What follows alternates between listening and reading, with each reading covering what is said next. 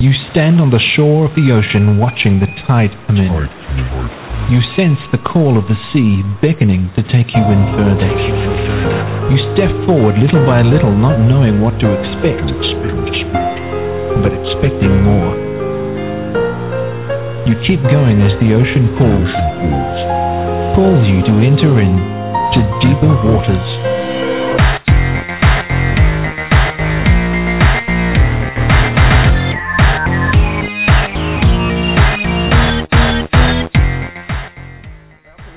Waters podcast. I am your host, Nick Peters, seeking to bring you the very best of Christian scholarship and apologetics. Now, some of you might be wondering, well, geez, Nick, where have you been all week? We haven't seen your blogs or anything like that. Well, I was down in the Atlanta area, Cummings to be specific, visiting my in-laws, and had some trouble connecting with a laptop to their website and such. I thought, forget it. I'm just going to enjoy this week with my in-laws, and that kind of stuff can wait a little bit, but I plan on being back next week. We got some things coming. I'm going to be giving some book reviews and such, some books I've read, and I'm going to be talking a little bit about War Room. I actually went to see that with my wife and her parents, and to tell you how the basic assessment, we enjoyed it. I honestly thought it was one of the better Christian movies I've seen in a while, and I was especially thinking when I left that there was no scene where I remember where they pretty much shoved a cross in your face and said, hey, we need to tell you explicitly what the gospel is. I mean, I'm not opposed to the gospel, of course, but too often it seems like Christian movies think they have to teach down to us and spell everything out explicitly or else we'll miss it. And I didn't really see a lot of that in this one, so I'm going to be writing a review of that. But today, we're going to be talking about relational apologetics. And my guest for that is Michael Sherrard. He's the director of the Vasio Christi College Preparation Preaching Pastor at Crosspoint Community Church in Peachtree City, Georgia. And he's the author of this book, which is about defending the Christian faith with holiness, respect, and truth. He's also an indie electronic musician who has released 2 albums called Down the Darkness and What Comes First. And I'll go ahead and say I have no idea what that means really about. My wife plays the bass, that's complicated enough for me. And he has a BA in religion, a Master's of Divinity with a concentration in apologetics from Luther Rice Seminary, and he's a PhD candidate at Radboud University in Nijmegen under renowned New Testament scholar Professor Von der Voort. And that's a pretty good name. I think my father-in-law did some work with him or under him as well. So, Michael, welcome to the Deeper Waters podcast. Nick, it's a pleasure. I'm really looking forward to it. Appreciate your work and looking forward to spending a couple hours with you and just talking about whatever makes us happy, I suppose. It's too bad I didn't realize you were down in Atlanta. We could have been doing something this past week. I'm sure. Hey, what?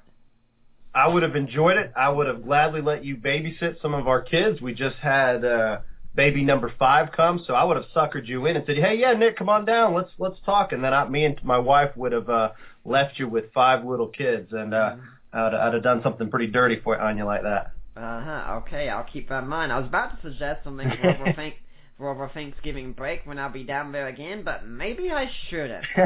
No, I'm just kidding. Yeah, next time you're in the area, we'll definitely make it a point to get together. Yeah, well, when we're down there again, we're thinking of doing things like ETS, EPS, and SBL together. Of course, they're all meeting with you in Atlanta, so.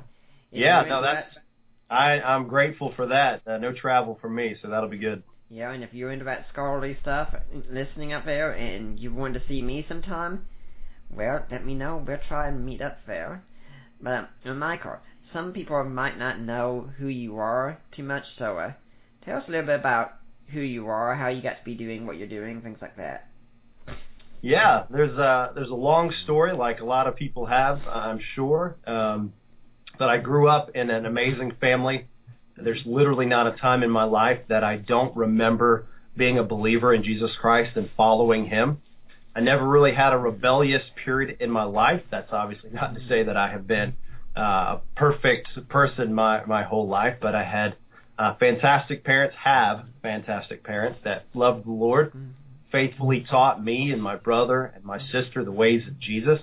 I grew up playing sports. I was an athlete. I was a baseball player, and I thought that that's where my life was headed. But somewhere in high school, I started to feel the Lord directing me differently into vocational ministry. It wasn't the easiest of things to just let baseball go, and I think the Lord helped me out by rupturing a disc in my back. And I had back surgery. The grace of God at work, huh? Yeah. It truly, though, is one of the greatest blessings in my life. The result from back surgery is just a drastic change in direction. Yeah. I ended up going to a small school in in Barnesville, Georgia. About its only claim to fame is that John Piper's wife is from there. And there's a little school called Gordon College that I went and played baseball after I had my recovery from surgery. And but it was there that I met my wife, met the dearest friends that I have to this day. Actually learned to play the guitar, was in a band traveling for several years. And it's also where my educational pursuits began to shift into apologetics and religion, and now ultimately New Testament scholarship. And it was the back surgery was the start of a series of events that have led me to where I am now. And so I'm very grateful for it. And so, yeah, I got a BA in religion at Luther Rice and an MDiv with a concentration in apologetics. And I didn't plan on pursuing apologetics when I went to school, but I had a class with Richard Howe. Dr. Howe was there for just a very short period of time, and I had an ethics class with him. And it bit me. It got me. Yeah. And I wasn't drawn to apologetics like a lot of people are drawn to apologetics because they had like a crisis of faith or anything like that, or they were wrestling with doubts. But when I look at culture and when I see what is happening just across the board, what I see what is happening in public universities, just makes me angry that lies and folly are robbing people of true life. And so apologetics, to me, is a way to be effective in communication and showing what is true to a culture that is falling hook, line, and sinker for lies. And so that's really what drew me to apologetics was kind of an anger, a sense of justice for combating what is not true out in culture. So really enjoyed my time at Luther Rice, and now doing some PhD work under Jan van der Waal. And you're right, that's who your father-in-law, Mike, he studied under him. And I'm very grateful to Mike Licona. He's the one that introduced me to Jan, was the one that really paved the way for me to work with him. And it's been fantastic. And so my work is I'm researching things in the field of New Testament ethics right now. Really interesting stuff, really excited about it. So I'm also a pastor. That's where I'm at right now. I'm in my office at my church, Crosspoint Community Church. A great body of believers here. It's one of the things that I love best about Crosspoint is just the family atmosphere. I have more true friendships here at Crosspoint than I've had probably any other church that I've ever been at in my life. And so it's great. It's a joy. I love pastoring. And the last thing, I got a list here, don't I? I am the director of Ratio Christi College Prep, and a brief introduction for that is it's a national movement that trains high school students in apologetics and evangelism and worldview. One, to help them right now withstand the attack that exists on their faith.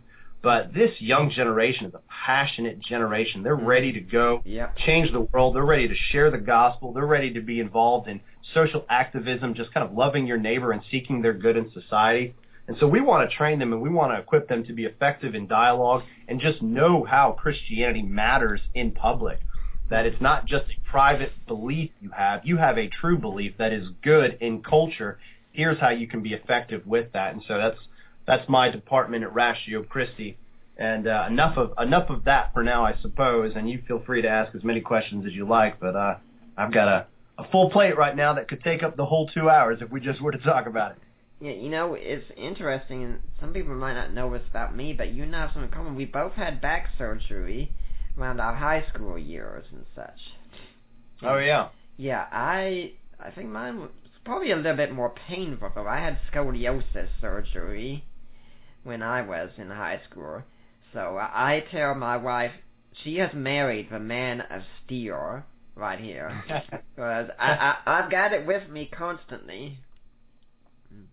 That makes her... well, if anybody that's had back problems can be sympathetic with someone else, so I I can feel your past pain, my friend. Yeah, and it makes it really interesting when we're out walking somewhere together. If there was a lightning storm, she would take my hand immediately, because she knows if any one of us is more prone to be struck by lightning, it's me. And she says, if you're going to be struck, I'm going to take it with you, and if we go, we go together.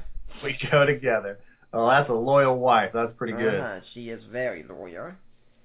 Now, when we're talking about your book, Relational Apologetics, I kind of think it's kind of like Greg Kokar's Tactics book. Like, if you want to go to the bookstore, for instance, and find a book and say, I want to be convinced that Christianity is true and Jesus rose from the dead, your book isn't the one to pick up.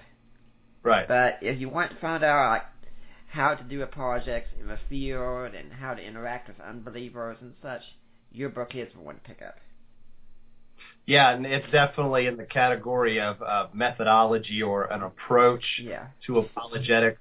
Apologetics is booming right now. I mean, it is the age of the apologist. There are just excellent resources out there. The problem today is not knowledge. It's not the ability to go find a good answer. If anything, there's a lack of understanding of, okay, now that I have amassed all of this knowledge, how do I use it effectively? How do I use it effectively in public dialogue? How do I use it effectively in my relationships? How do I use it effectively in my office with my coworkers? How do I use it effectively in evangelism? And so relational apologetics fits into that niche. It's to help the believer know how to use the knowledge that they have, more than it is, as you had said, a classic apologetics book that will convince and persuade somebody of God's existence or the resurrection or anything like that. Now, let's see where you start out here. It's with holiness.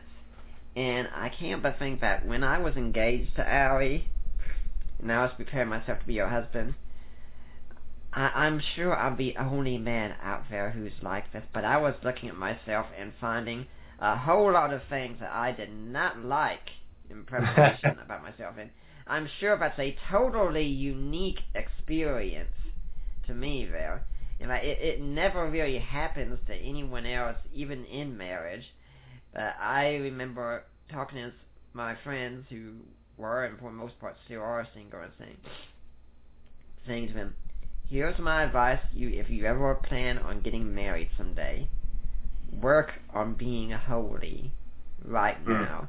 Because that reality of preparing for marriage opened my eyes up big time to holiness. And I tell people, go ahead. Oh no, Nick, that's just a great point. Our culture thinks that the way you prepare for marriage is by dating, but the best way to prepare for marriage is to refine your character, to allow the Lord to sanctify you and to conform you into the image of Christ, and that is much better preparation for marriage than hitting the dating field. So that's I agree with that statement 100%. And if you know about our relationship, we didn't date too long at all. Well, I tell people when they ask about how we came together, I said, well, I found about her in August, and she was living in Atlanta at the time while I lived in Charlotte.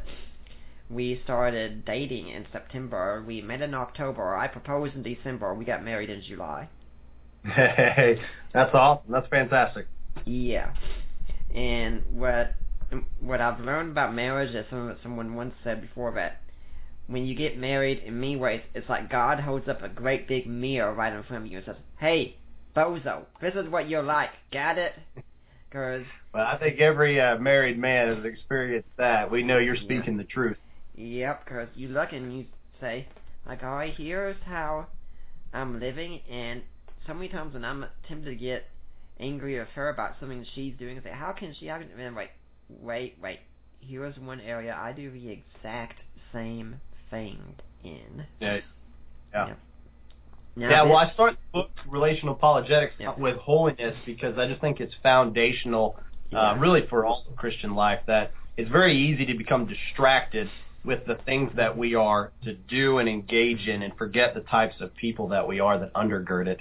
And I think that the platform for our knowledge is a holy lifestyle, that the greatest lesson perhaps the church needs in apologetics is simply holiness.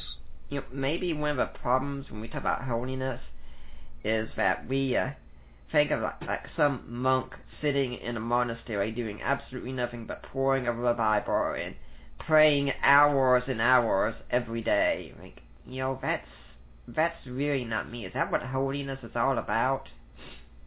No, right. No, holiness isn't that. And there's really, when I use the word holiness, I think there's kind of two ways that we can use it. We can use it as in a positional sense, and in that sense, all true followers of Jesus Christ are holy, that we have been redeemed, we have been purchased by the blood of Christ, and we are a holy and consecrated people unto Him. But there's also another kind of level of holiness, or a way to use the word rather, and it relates to our conduct. That we are people that are committed to practicing righteousness. Obviously doesn't mean that we are perfect in all of our conduct, though that is our aim. We are to seek a moral perfection in all things, such as our Lord was morally perfect. And obviously that is not something that we will be able to achieve. That is our goal nonetheless. So when we think about holiness, what we simply are looking at is striving to follow Jesus' instructions faithfully, that we are to live to live moral lives unto God. And the church right now is just being killed. It's being torn apart by sin, and sexual sin in particular. Oh, yeah. And so the reason I just start this book is one reason is I just know many people that are picking up this book that are going to have the desire to give an answer for Christianity. Well, first, let's just start with what's going on in our lives, and let us not run out there as an army trying to defend Christianity while sexual sin, for example, is destroying the church internally. So that's really just the call for that is just a kind of, let's get our bearings straight. And our desire to be defenders of the faith is a good desire, but let it rest upon a commitment to live faithfully before God in every aspect of our life. I noticed that divorce is on the rise in the church, and I know the statistics aren't as bad as most people think they are, since Shaunti Feldhahn does some excellent research, but it's still pretty bad. And around here at our house, I've told Allie that unless we're talking about it more like academic and such, divorce is the D word. We treat it like profanity. You do not say that word. It is not on the table. It is not an option. Divorce is bad enough. But I see so many couples in church today, and they're living together before getting married, and no one seems to register that there's a problem with this. It boggles my mind so much. Yeah. Well, a good image of Christianity is an apologetic in itself. Right. It's something that, mentioning doing, research in New Testament ethics, one of the things that both Peter and Paul were very concerned with was the public image of Christianity. And there were a couple of reasons for this. One of the reasons simply being that this new, religion, Christianity, very small in number, against the mighty Roman Empire. And Rome was very tolerant, I'm sure you know, of religions. They would let virtually any religion exist as long as it kind of fell in line and met certain criteria. And so for that reason, kind of a pragmatic reason, Peter and both Paul would give a lot of ethical instructions that resulted in a healthy public image of Christianity. So one, it just protects the body of Christ in general when you have a good image and you're not suffering for doing wrong. If you suffer for doing good, so be it, but it's way worse to suffer for doing evil or wrong, as Peter says in his epistle. But the other thing is a healthy public image. It doesn't create unnecessary obstacles in evangelism. And that's kind of one of the parallels in the first century. There was a lot of obstacles to overcome in sharing the gospel. The gospel message itself of a suffering Messiah who was crucified on a tree. He was hung. Anyone who was hung on a tree is cursed. Was a stumbling block to the Jewish world, to the Greek world, to the pagan world. They didn't need an added obstacle of just their way that they lived their lives, what their conduct was. So I just think that a healthy public image based on your moral conduct is a healthy apologetic for Christianity, and it avoids having unnecessary stumbling blocks in evangelism. Yeah, when it comes to the whole problem of sexual sin, that's one reason I think marriage apologetics is so essential today. Because, when unbelievers talk about how it looks like all of a sudden we're suddenly interested in the sacredness of marriage when we weren't before, right. In too many cases, there's good reason for thinking that. Because a lot of people haven't treated marriage as something sacred, and then when it comes under attack, oh my gosh, all of a sudden, we're going to defend this now, but where were you living this before? And I've told Allie before several times, and she knows this. I said, hon, in my field, I get many compliments on what I do in apologetics and such. I enjoy that. I appreciate it. But the best compliments I ever get are when people tell me I'm being a good husband to you. That's great, and that's a good message just to get out to the apologetics community. That's one of the things that I hope comes across in that first chapter. Yeah, and I've also told people, I said, listen, you can go out there, you could be the next William Lane Craig, you could write all the books, you could be the one that Richard Dawkins and everyone else is scared to debate and such, but if you have not honored your spouse and honored your children properly, I ultimately count you a failure in ministry. Yeah. No, those are wise words. They're not the easiest ones to live out because those aren't the things that you typically get praise for. You get praise for a viral blog, you get praise for a book, you get praise for the debate. Nobody praises you for doing the dishes late at night. Nobody praises you for suffering through a rocky time in your marriage when both you and your wife have maybe contemplated that D word. Nobody gives you praise for that. So the things that you don't get praise and recognition for are often the harder things, but are, let's be honest, some of the most important things. Now, the next thing you talk about is humility. And one thing I like at the start of the chapter is that realizing that you are not responsible to know every answer to every question a skeptic might ask should be a huge relief. Because I meet too many people in apologetics who think they have to know everything and be experts on everything. It is impossible. You cannot. Yeah, no, that's good. And sometimes that pressure results in visible anger and ineffective conversations. Yeah. So just practically speaking, knowing that if you're in a debate or you're in a conversation with your friend, or even if it's an internet atheist, you can just simply say, I don't know to a question, and it's perfectly fine. You haven't lost anything. In fact, what I have found is a lot of times my humility expressed in an I don't know buys me more than I ever could through a good argument. It just shows them that here I'm not out to get you, that I am humble. And what I have found is that my humility enables or it affords another person to be humble. And in humility, when guards come down, it's easier to reason, it's easier to dialogue, it's easier for them to hear the gospel and respond to it in an effective manner. So the other reason I put that there is because one of the things that I hope for this book to do is address kind of a lay audience. I think the professional apologist certainly could benefit from reading this book, but if they've been doing their job well, they've probably been doing a lot of the skills in this book. One of the things that I hope this book does is that it empowers the church to start acting right now. Because a lot of people don't get involved in evangelism. A lot of people don't ever try to defend their faith because of the fear of, I don't have an answer. Well, just get started. You will never, always have an answer. That's not going to change. And so if you're delaying until you think you have enough answers, you're going to be delaying your entire life. Just get started right now.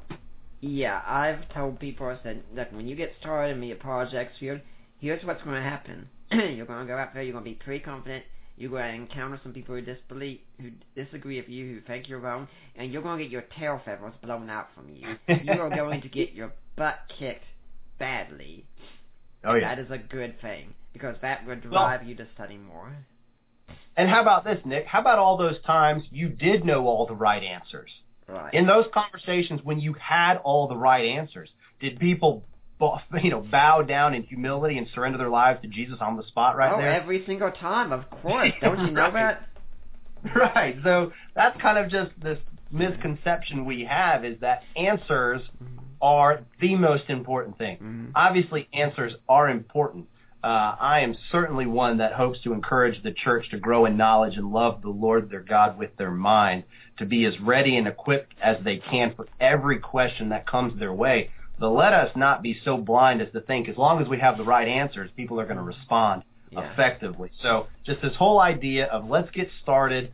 Don't worry if you don't have all the answers. You can say, I don't know. Humility is more valuable than knowledge.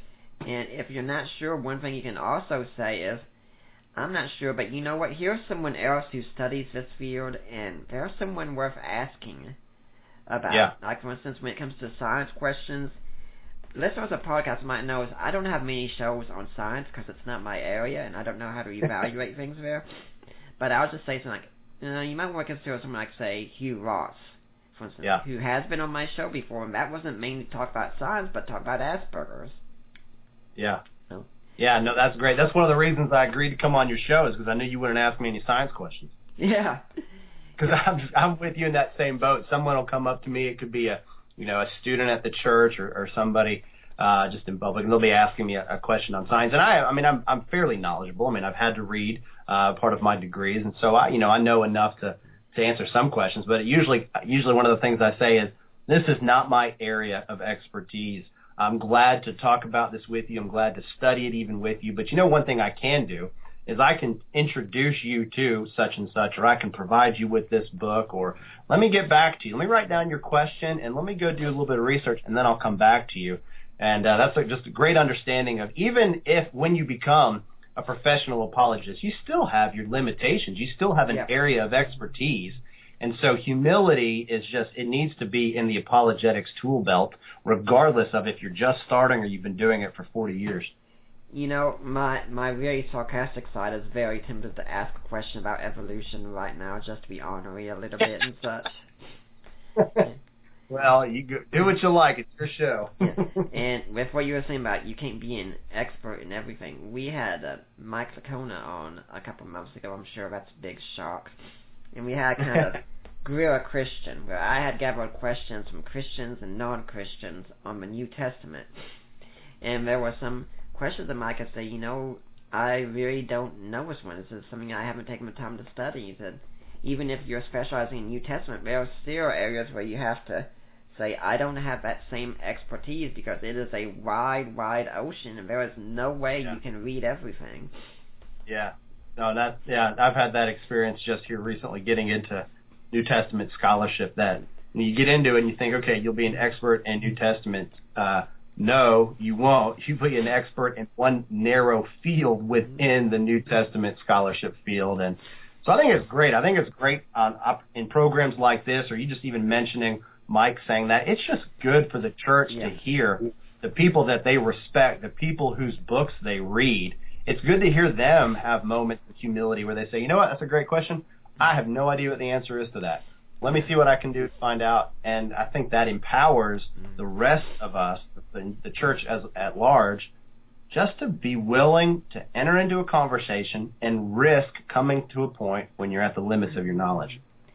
Now, let's talk a little bit about it with readiness. I mean, talking about being at the limits of your knowledge is one thing. But at the same time, there's no sense in being foolhardy. I mean, Aristotle talked about courage. I mean, he said there's a difference between being a coward and being rash. Being Rambo and going out and facing 30 guys when all you guys are machine gun is not courage. It is stupidity. Because you are more than likely to be shot down by just one guy than you're going to take down 30 in a row. But of course, if you're in the movies, that changes everything. Saying I don't have to have all the answers doesn't mean I don't need to have any answers. We have to have some readiness. Yeah. And I think that is just a way that we love our neighbor, is that we prepare ourselves to answer the most pressing questions they have. We have to remember that we are children of the light. We are children of truth. Our Father is the creator and the initiator of all things. In him is all wisdom and truth and knowledge. Who else, who better than the believers and the followers of Jesus Christ to offer meaningful answers to life's most pressing questions? It is us. So let us love our neighbor by loving God with our mind and being ready to give answers. I think there are just so many Christians that have drunk from the poisonous well in our society that simply says religious beliefs are fine, but they're private. They're only good for you. They're not good for anybody else. But that's obnoxious. Truth is good for all people, and we have truth with a capital T. Let's learn as much of it as we can, and let's learn how to share it in an effective and a winsome way with other people because they will benefit from it. So you're exactly right. We don't need to know everything. That is not our excuse to not know anything. So let us get ready. Let us prepare our hearts. Let us prepare our minds. Let us seek to grow in knowledge and love, and in so doing, love this world. Well, let's talk about how to be ready a little bit, because let's imagine someone who's got a full-time job, and they listen to this podcast back and forth on the commute, and they say, I really like this idea you're talking about being ready, but geez, I've got a family to support, I've got kids to raise, I've got a full-time job, I'm just so busy. How can I take the proper time to devote myself when I've got any free time to learning this kind of stuff? How do I do that? Yeah. Well, to that particular hypothetical person you just brought up, I would say, well, one, you are already doing it. Yeah. You are using your commute to listen to a podcast that's aim is to equip you with the tools necessary. So for other people, that's just a good example of how you can find time that doesn't take away from some of your other obligations. Commutes are a great opportunity in the morning when you get up listening to a podcast. So finding times that don't take away from your priorities is good and strategic. But the other thing to think about is let's count a little bit of cost here. Is this a big deal for us? Are we really committed people to growing in knowledge so we can be effective stewards of the gospel and we can help culture to know what is true and what is good for them? If this is a serious calling on our part, we need to start not just fitting it into our schedule. We need to start rearranging our schedule so that we can have a bit more time to study, whether that be going to bed an hour earlier so that you can read a book, or getting up an hour earlier so that you can read a book, or taking a lunch break maybe 2 times a week. Instead of going out with the colleagues, you go by yourself and you read a book. Maybe it's you schedule a weekend, you take your wife if you're married, or take a couple buddies and go to an apologetics conference. It's going to cost you a little bit of money. It's going to cost you a little bit of time. You're going to have to change your schedule for this, but that's the way to do it. And it's good to hear that you don't have to do it all at once, because I know that sometimes you hear something like this and you get paralyzed because of the feeling of, wow, it's just too much to do. A little bit at a time is all that matters. Picking up a book here, picking up a book there, squeezing in time here and there, but doing this over the course of your life, that's the key. We want to be life learners. And, we live in a fast-paced society, the microwave generation, where we think if we're going to get something, it needs to be done in 3 minutes. Yeah. No, just take a slower approach. That's okay. You have a family, you have a job, but be a life learner. Yeah.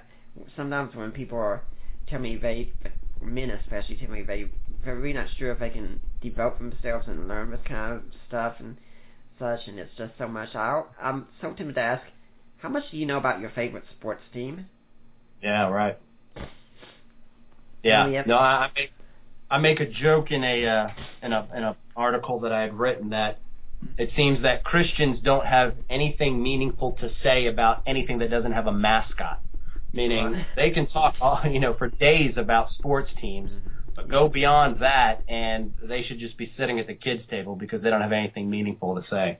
Yeah. So you're exactly right. Let's count the cost and see what's at stake here and make some changes to our schedule and our lifestyle, because we're serious about the gospel and we're serious about renewing society.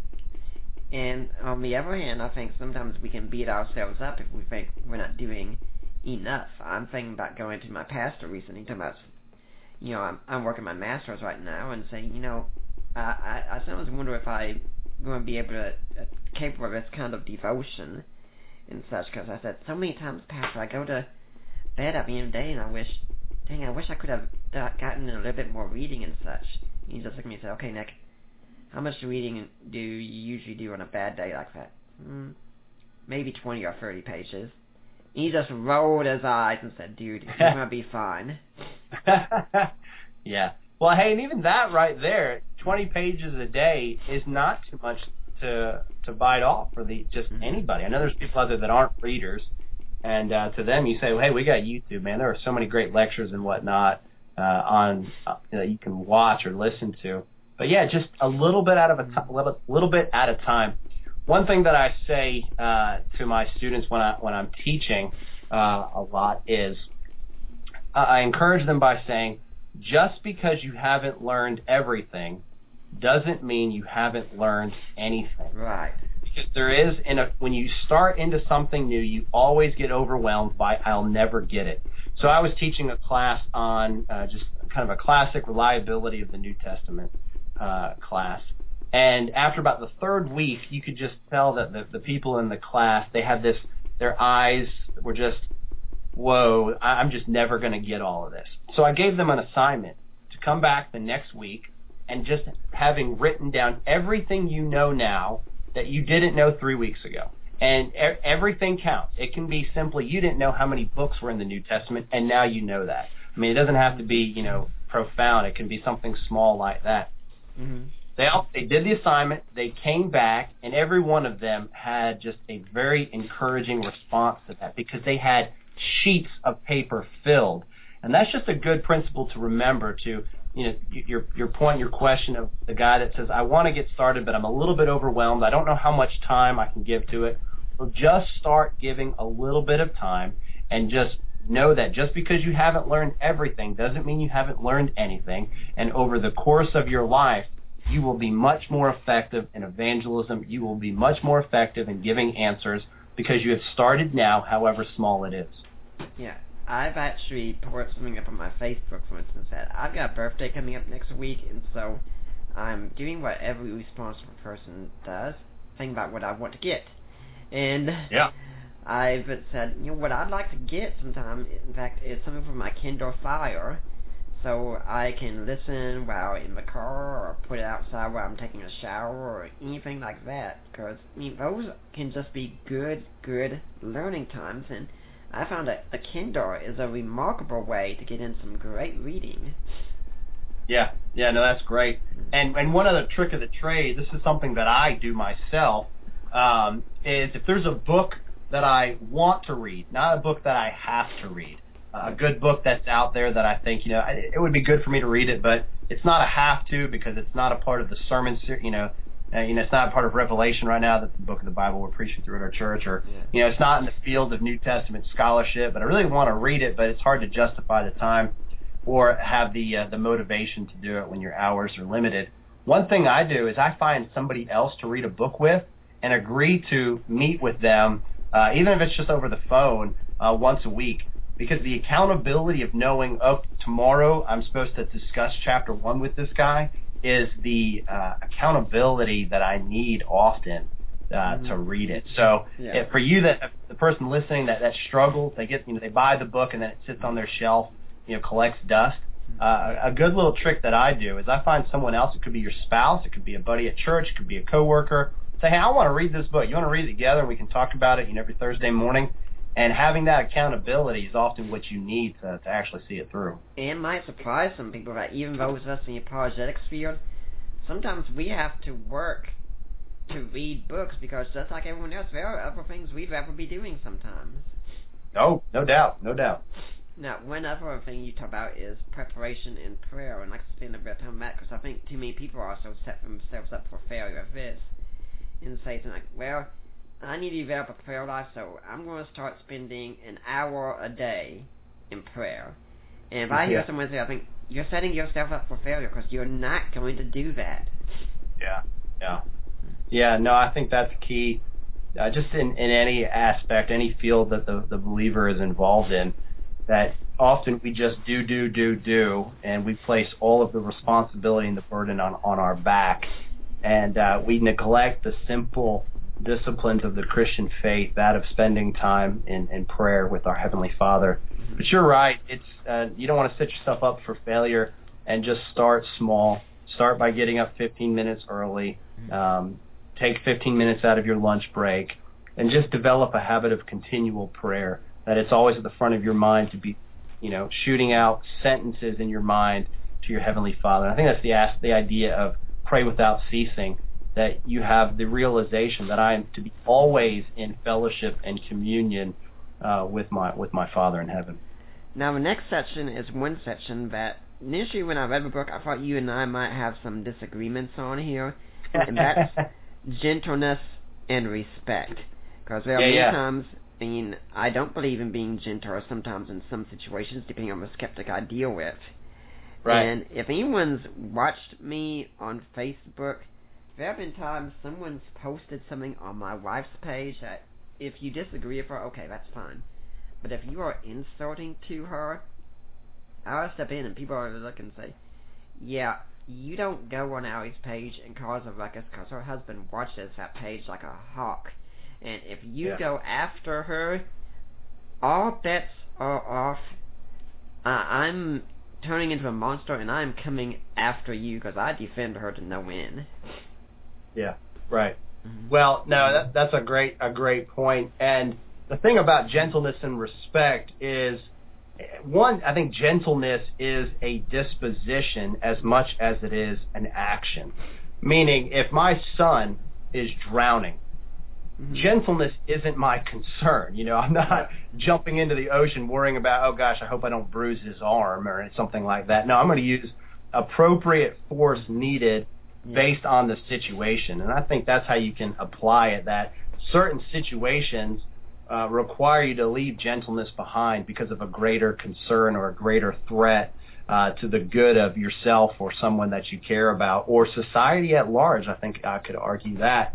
But by and large, you know, what we're talking about is gentleness in an approach to conversing with our friends, that we don't need to be overly sarcastic. And I can say that because sarcasm runs in the Sherrard family tree. Oh, yeah.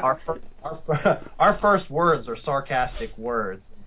So I've really had to learn on how to speak just directly without the wit and the cleverness that comes in sarcasm. That's my positive spin on it. So just by and large, you know, sorry, Nick, I cut you off. Go ahead. My elderly aunt and uncle live next door to us, and my parents live next door to us also. And so when my wife and I first moved here, I took her over to see my aunt, and she was having a hard time getting used to the way things are here. And my aunt said, oh, we're sarcastic all the time over here, but we don't mean it. And I just jumped up and said, we don't? And when she first went back to see her family, after seeing mine, maybe was saying, why are you being so sarcastic? Oh, I'm not around Nick's family anymore. This is different. In our family, everyone is sarcastic. Yeah. So the idea with gentleness is I'm not going to harm you gratuitously. I'm not going to harm you for no reason. If harm does come to you, it is because of a very, very, very good reason. But I would even argue this.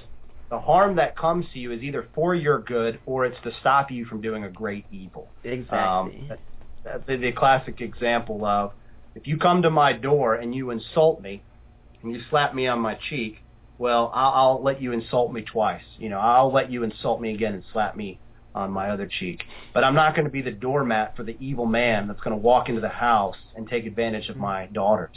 Yeah. You know, there's that reconciliation of Christian principles of humility and gentleness and being willing to take an insult and seeking peace whenever available, but also not being doormats for evil. And so that's a hard thing to reconcile, and it's not always in every situation. It's not a clear there's not a clear answer. That there are morally complicated situations, or there are true ethical dilemmas. And but by and large, our approach in evangelism and in engaging in ideas is one of a gentle disposition where we extend respect to people. And at one level, even if a person holds utterly ridiculous ideas or they commit heinous acts of evil, we still are to afford them the respect as image bearers of God, and that as a human they have full dignity and value before God. That doesn't mean that there aren't appropriate consequences that need to come to them, but there is always at least one level of respect that I think we extend, and this is how we can even love our enemies, is because we understand that they are image bearers of God, and at that level that there is respect to be given. I think there's also a difference between, say, your typical water cooler conversation and a conversation in a public forum, such as on the internet. Because if you're on the internet, you're going to encounter people who, they have no interest in the truth whatsoever. They don't care about debate. They just want to go out there and make Christians look stupid. When I encounter those people, my goal is to shut them down. And some people say, well, you're probably not going to win them to Jesus. I'm not trying to win them to Jesus. Right now, I don't care about that. Right now, what I care about is they are preventing other people from coming to Jesus, and they are damaging Christianity, and I want to stop them at that point.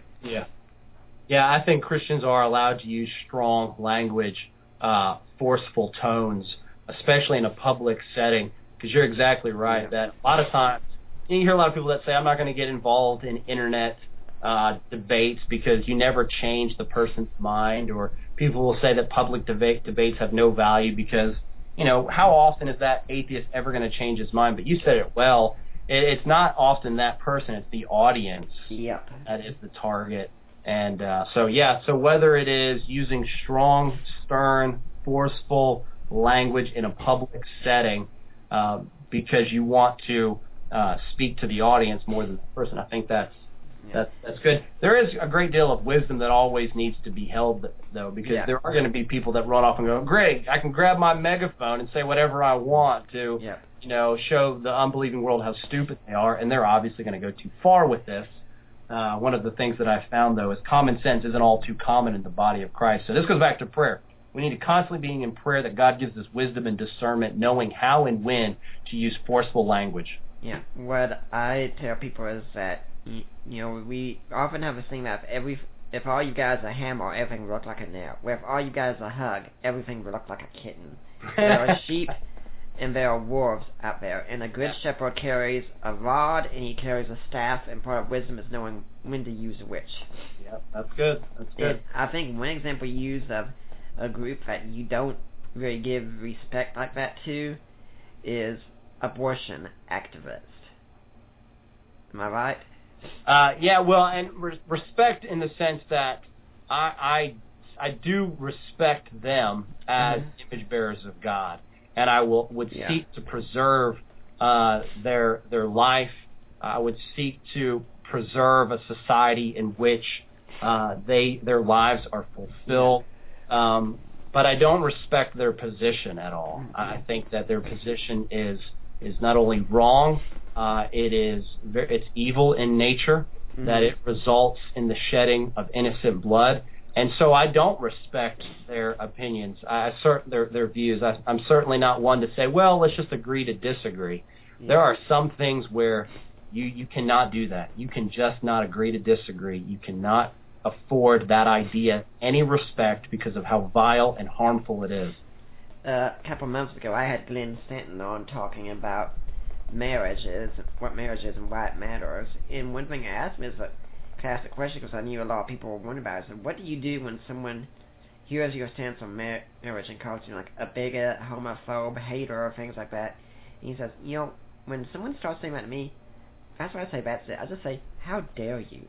How dare you make a moral accusation towards me when all I've given is a stance and I've given some reasons for it? How dare you try and turn this into a slugfest like that, Finn? I mean, I can't do it justice, but I suggest people go back and listen to that show and hear what he said, because I thought he was absolutely right with that.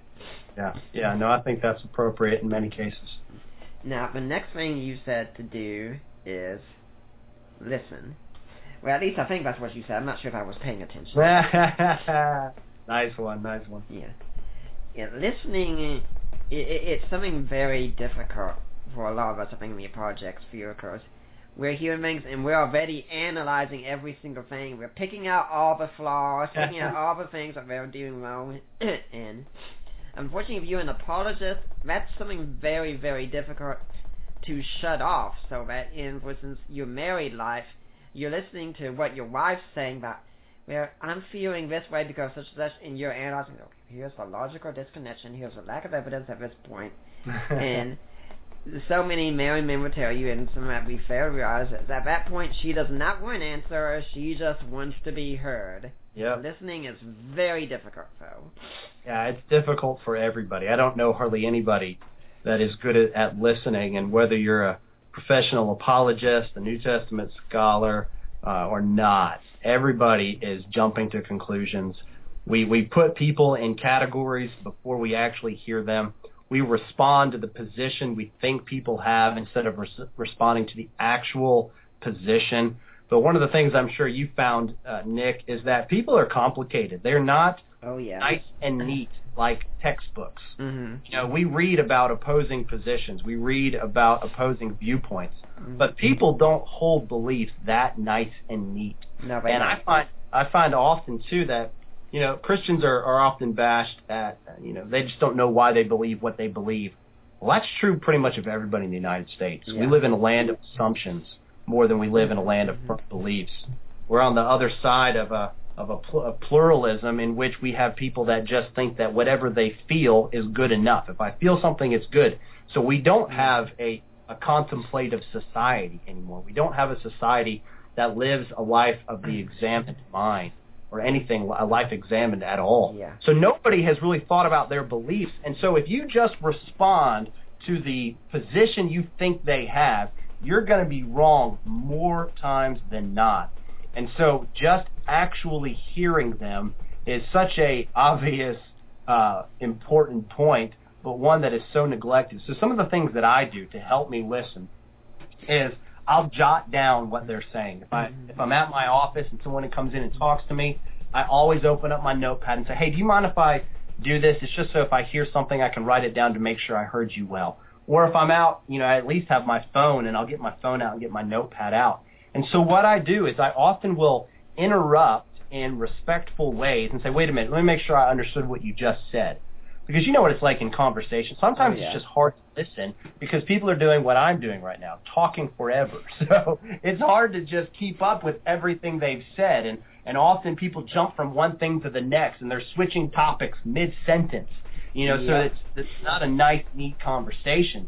So just stopping them to say, hey, let me make sure, I think you might have just said a couple different things, and I don't want to miss it. Hang on, I think the first thing you said was, you have a hard time believing in a God that would let children starve in other countries. Is that what you said? Did I hear that right? And if you just do that, if you repeat back to people what you think they've said, that is such an effective way to actually hear them, and it also buys you time to think about how to effectively respond. I've been told that when the medievals debated one another on various theological and philosophical points, that there was a rule they had that if you were in a debate with someone, you were not allowed to respond to them until you repeated their argument back to them in your own words to their satisfaction. That is a great practice for every Christian to develop and hone. Because I can't tell you how many conversations I've been a part of where a person is responding to something I never said, right, or I'm listening to two other people going back and forth, and they're just talking past each other. They're not addressing what the other person is actually even saying. Mm-hmm. I think this also happens when we get so caught up in methodologies that we forget the persons involved. I mean, for instance, we were visiting my in-laws this weekend. Gary Habermas and his wife come for Labor Day also, and Gary is a big advocate of cognitive behavioral therapy. Mm-hmm. And I think cognitive behavioral therapy is wonderful, but it's not going to work if you don't listen to what the other person is saying. And seeing as he's helped me through some issues, he's had to listen to me and say, okay, here's specifically what you're saying, here's specifically what you're doing, and now here's how the method will help you. But if you put the method first instead of a person first, it's just going to lead to trouble. Yeah, so that's a great principle to follow. Always put the person first. Respond to people, not their positions. Respond to the individual in front of you, not just the beliefs you think they hold. And this is also important because some people think that there can often be a sort of silver bullet in apologetics. And people come to me and they say, well, my son, my daughter is falling away, something like that. Can you talk to them? I say, yeah, I can talk to them, but unfortunately I also can't make you any promises. I can say everything. It doesn't mean they're going to come. And if they're not willing to listen, they're not willing to dialogue, I'm going to be wasting my time. Yeah. Yeah, no, that's you're exactly right. My wife, she has a grad degree in school counseling, a counselor at a public school, and I remember when she was going through it, she, like probably many people that go through a counseling program, they think that, well, I'm going to learn how to solve problems. I'm going to learn how to give the right answer. I'm going to learn to know what to say. And she said, but what I found out is that the key to counseling is really more of hearing what they're saying and helping them to work through their own problems and come to an understanding themselves. Now, of course, a lot of counseling, especially at a public university, is driven by Enlightenment ideas and whatnot. And so not all of it is good, but there are some good things that can be taken away from that. And I think we see the same thing in apologetics, that people come to apologetics because they want to learn what to say. How do I answer that question? And it's misguided by the notion of this knowledge is going to be the magic bullet, that once I deliver it, the conversation's over, the person's going to be saved, I'm going to be the hero, the story's going to move on to a happy ending. And that very rarely ever happens. And so just learning how to listen is such a key thing for the apologist. It's, again, these are some of the things that are, just the reason I wrote the book is because if you don't have a lot of these skills, your knowledge really isn't going to do any good. It's not going to be effective. It's not going to be heard. It's going to be wasted knowledge. You're going to have facts that are irrelevant to people because you don't know how and when to give it to them. Now, the next point you say to do is to ask questions. And this is something I know Hugh Hewitt is very big about in his book, In But Not Of. So if you're somewhere and you don't know what to do, what to say, just ask questions. Oh, yeah, no doubt. I had a woman come into my office not too long ago, and she was asking a question about the church because there was somebody that showed up and just asked, is this a full gospel church? And the woman didn't really know how to answer that. She said, well, I mean, do we preach the whole gospel? Yeah, we do. And they said, oh, so that means you're a Holy Ghost church. And so she came into the office. She said, how do I answer that? What are we a Holy Ghost church? What does that even mean?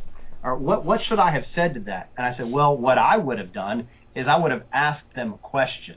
I would have said, when they asked me, are you a full gospel church? I would have said, well, what does that mean to you? What is your understanding of a full gospel church? And just that ability to know how to ask a question is a valuable skill, even outside of the world of apologetics. But this goes in line back to what I was saying with listening and not assuming you know what a person means. Asking a question really gets to the heart of where they're coming from. Because a lot of times people just throw out phrases, they throw out sound bites, and they don't even really know what they're saying. They're just regurgitating something they've read out of a book. And a lot of people that you're talking with have misconceptions and misunderstandings. And if you just respond to what they give you, you're not going to be effective because it's not even really what is bothering them or what is troubling them. And so learning to ask an insightful question, I have just found to be incredibly beneficial. Besides, it's one way to help you not have to be a walking encyclopedia, just answering every question that is thrown your way. So yeah, anyways, asking questions is a huge skill to develop. Well, I'd like to remind you at this point, you're listening to the Deeper Waters podcast. My guest today is Michael Sherrard, who wrote the book Relational Apologetics. But next week, we're going to be talking about an interesting story. Some of you have seen this story going around about the Mormon Church releasing information about Joseph Smith's seer stone that he used to read the supposed golden plates of the Book of Mormon. We're going to be talking about that, and our guest is going to be someone who's been on there before. Rob Bowman is going to be coming back to the Deeper Waters podcast to talk about the Seer Stone and what it means for our conversations with Mormons. So if you're interested in Mormonism and this story, come back next week. You were talking there, something that really resonated with me was about people are giving arguments they don't know what they're talking about. They just read it on Google or, maybe actually the bastion of all intellectual truth, Wikipedia, as well. And part of the problem we have in our culture today is we live in the meme culture. Oh yeah. Where people put forward a meme. Now, I love memes if they're illustrations of great arguments meant to make a humorous point and such. But when a meme becomes the argument itself, that is a problem. Yeah.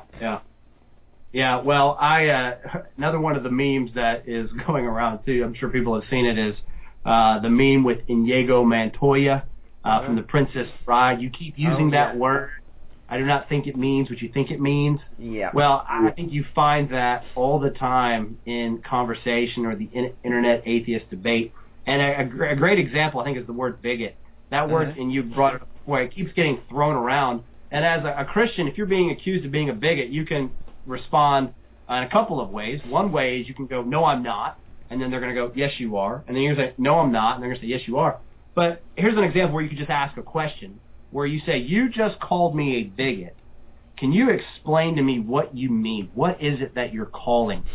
Because for two reasons. One is you're going to find the person that has no idea what that word means. They're just throwing it out there because they've seen someone else use it in a similar context. But when you ask that question, it really puts the person back on their heels. I mean, just think about all the times you've ever been asked a question that you weren't ready for. Oh yeah. It unrattles. It unrattles you. It unnerves you. And I'm not saying that that's our goal. Our goal here is to unrattle or unnerve a skeptic. But what it can do is it can diffuse a situation sometimes, especially in something like that where somebody's coming at you, they're insulting you, or they're being aggressive, and you put it right back to them by saying, you use that word. Why are you calling me that? What does that word mean? And then it affords you the opportunity to actually have a conversation and a dialogue instead of just a back and forth, no, I'm not, yes, you are, no, I'm not, yes, you are, or yeah, oh, yeah, well, you're a this, and then it just turns into a heated debate. So questions are so valuable, and it's just a skill that we all need to get better at. Another term that I think is misunderstood other than bigot is the word faith. Yeah, right. No, because Peter Boghossian had a 5-minute claim to fame here recently where he said faith was pretending to know what you don't know. I think that was his definition, right? Yeah, in culture that people throw around the word faith as that which you have when you can't know what something, when you can't have an actual answer. And that is certainly not a biblical understanding of faith. So you're exactly right. That's another word that is thrown around a bit too loosely without a good understanding of it. Yeah, you talk about his 5-minute claim to fame. I think Tim McGrew had a little something to do with shutting that down when they have that debate. If you can call a debate unbelievable, and I think that's the exact same thing that happened, that Tim McGrew pushed back on Boghossian and said, okay, that's about faith. What does that mean? And started giving definitions of it, and Peter Boghossian had no answer for it whatsoever. Yeah. But asking questions is just in general a great tactic for the believer. Yeah, Greg Kogle's book Tactic is a fantastic book to read. It's one of the best books that I've read, definitely formative in my own life. But Christians have to remember we don't have to just be people that are going to put on the spot and have to answer and be nothing but answer machines or the answer man. Yeah. We can ask questions ourselves, and we can push back and make people provide reasons and a justification for their beliefs instead of just being people that try to find answers to their questions. In fact, this goes back several thousand years. I mean, this is basically the Socratic method right here. Yeah, no doubt, right. And in fact, also when you're talking to other people and you don't know them, asking questions usually works very well because even that, all people seem to have this strange interest in themselves, and they don't really mind a lot of times talking about themselves. And yeah, right. Yep. Asking questions is a good way to keep conversations calm, because you're right, people do like to talk about themselves when you ask them questions. Now, of course, I'm assuming you're asking them not to be spiteful. You're not asking them in a rude, mocking, form of condescension or anything. But just asking questions is a way to show a general interest in a person, makes them feel respected, keeps conversations calm, and it opens just pathways for effective dialogue. Now, you move on there to staying on topic, and now I looked at it, I remember Ravi Zacharias once said that part of the problem of our culture can be demonstrated in morning talk shows, where people will switch from talking about morality to ice cream to the origins of the universe, all within 5 minutes, and all with equal passion. I know it. Yeah. When of course we know ice cream is the one they should be the most passionate about. Yeah, no, that's staying on topic is really hard for several reasons. One, as Ravi does point out, just the media, the exposure to media that we have, it is so fast-paced, and everything has segued into something else. But it's also hard to stay on topic because, like I said before, people don't have nice, neat, organized beliefs or thoughts. It's just kind of random. Yeah. And at any point in a conversation, say on just the nature of truth, anything else might come into that conversation that is not related to it. And so you have to be careful, and this is where listening plays a role. This is where being able to ask a question plays a role so that you can keep conversations as neat as possible and being able to stay on one topic at a time. This is part of the problem when people don't think about their worldviews and why they believe and think what they think, because I'll meet so many internet skeptics out there who haven't really thought about Christian answers or heck their own answers, and they'll present an objection to me, and I know they're sitting back saying, "Zinga, haha, got you on this one." Yeah. And I just think, dude, you're not even making me blink, okay? I've thought about this question back. Here's something I've written on it. Here's a podcast that I did on this question. Why haven't you done your homework?